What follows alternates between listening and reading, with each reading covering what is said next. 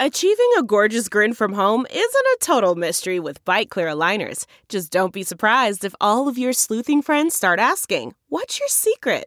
Begin by ordering your at-home impression kit today for only $14.95. Byte Clear aligners are doctor-directed and delivered to your door.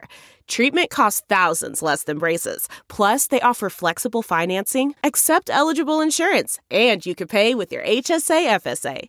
Get 80% off your impression kit when you use code WONDERY at Byte.com. That's BYTE.com. Start your confidence journey today with Byte.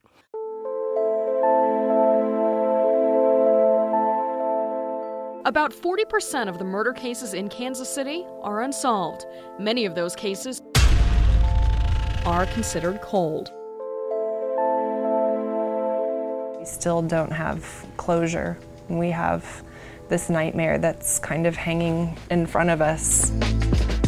It's literally like something you would see out of a movie and think, that this would never happen to me or my family.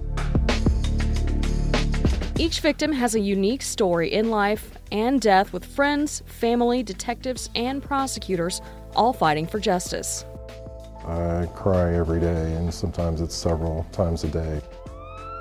Last year in Kansas City we had 150 homicides. We are joining the case to get answers. This is Fox 4 Problem Solvers Crime Files, the podcast. I'm Kara Small. February 4th, 2018. Most of us were busy making plans to watch the Super Bowl, but John and Michelle Skoronsky's plans for Super Bowl Sunday suddenly changed. Instead of the winner of Super Bowl 52, they'll remember February 4th as the day they opened a door and walked through into a nightmare. It's just a big question mark as to what happened. But there's people out there that know, and we're just begging and praying to God that they can come forward with that information. The Skoronskys woke up Super Bowl Sunday and decided to run an errand. After leaving college and moving back into their Lee Summit home for a while, their 25-year-old son, Jacob, recently rented an apartment in Kansas City, Missouri, about 10 miles away. On that particular Sunday, John and Michelle decided to drive to Jacob's apartment to drop off his laundry. But when they arrived at their son's door, John and Michelle knew something wasn't right. The door to Jacob's apartment was unlocked, so they walked inside.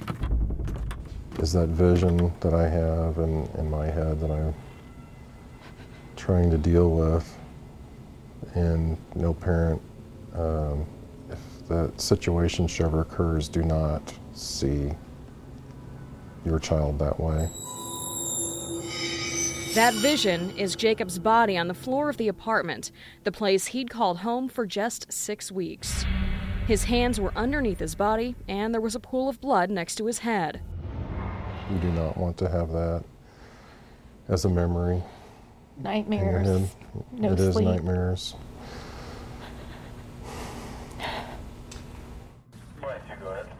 Detectives with the Kansas City Police Department were called to the apartment, but at first it wasn't a crime scene. Jacob's death was originally considered a suicide, but then something happened to change the minds of investigators. The lead detective on the case tells me that they can't go into specifics about what they found at the crime scene because it's an open investigation. But he does say that the manner of Jacob's death changed because of the way his body was positioned, and because of several other things investigators found in his apartment. It's something that you just never think would happen to you. Even sitting here, it is crazy to think I'm talking about our family and my brother. Jacob's family members say they cannot believe this is their new reality.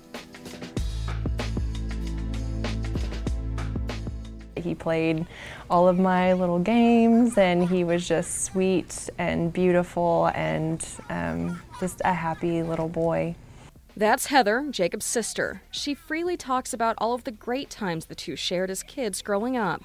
He was the perfect little brother. I was, I'm 4.5 years older, so I may have been bossy big sister, and he was fine with that. Heather remembers the two sharing nightly stories before going to sleep, especially the Harry Potter series. We would read together. I remember before bed, we would get in his bed and snuggle underneath he had a pet net with stuffed animals. And the happy memories don't end in childhood. The two siblings remain close throughout their teenage years and into adulthood. For Heather, those memories turned into respect. He was way smarter than me, so he loved everything. Nothing was off limits. He wanted to know about every subject. He was very gifted in math and science. When most people, if something's wrong with their computer or their car, they take it somewhere, but he would take it apart and fix it and put it back together. But he was that smart. Heather and her mom, Michelle, don't have any trouble agreeing about Jacob's love of learning and passion for knowledge. Years ago, when he was junior high age, during summer vacation, reading his textbooks, and he just always thrived on learning. And I think he really, really could have made a difference in this world. But Jacob's curiosity didn't end with books. Heather's husband, Chris, points out that Jacob also loved music. He was definitely a musician, for sure, and I think that would be the title that he would prefer. Jacob's family say he played and sang and even composed his own music. Those are times his father still cherishes. We used to play guitar together, and he would come down if I'd start playing. It sounds maybe silly or trivial, but I never realized how special those times were. John, Jacob's dad, says those are also some of the most difficult memories to face following his son's death. We've been getting his room together, and that's really tough, going through all the personal things. His first guitar that we picked out, his other guitar that he enjoyed the most, and just all those personal things. But this family doesn't just talk about the memories. They say that Jacob had all kinds of things to look forward to in the coming months. He had so many plans, and we had plans to go snow skiing. We had plans to go to batting cages as soon as it got nice, and we're not going to have that. All four agree that everyone loved Jacob and that he didn't know a stranger or have an enemy. He was the kindest person you'd ever meet. He was such a nice and kind and appreciative person. I cannot believe, just can't even fathom who would do something like this to him. He welcomed anyone and everyone into his apartment, into his life. Could that have been his downfall? He just tried to help the wrong person? Coming up, the theories surrounding his death. We've had all kinds of things go through our heads of what could have happened. That's Michelle, Jacob's mother. Another unsolved murder in Kansas City. At this point, it's been 6 weeks since she and her husband found the body of their son in his new apartment. Early on, it's like, well, I'm going to see him soon. Jacob shared a special relationship with his parents. He even lived with them for a while between his time at the University of Missouri and his decision to rent an apartment just north of the Longview Lake in South Kansas City, the apartment where he eventually died. Well, the family has thought about what happened and the final moments of Jacob's life. Jacob's father says they don't have any real theories.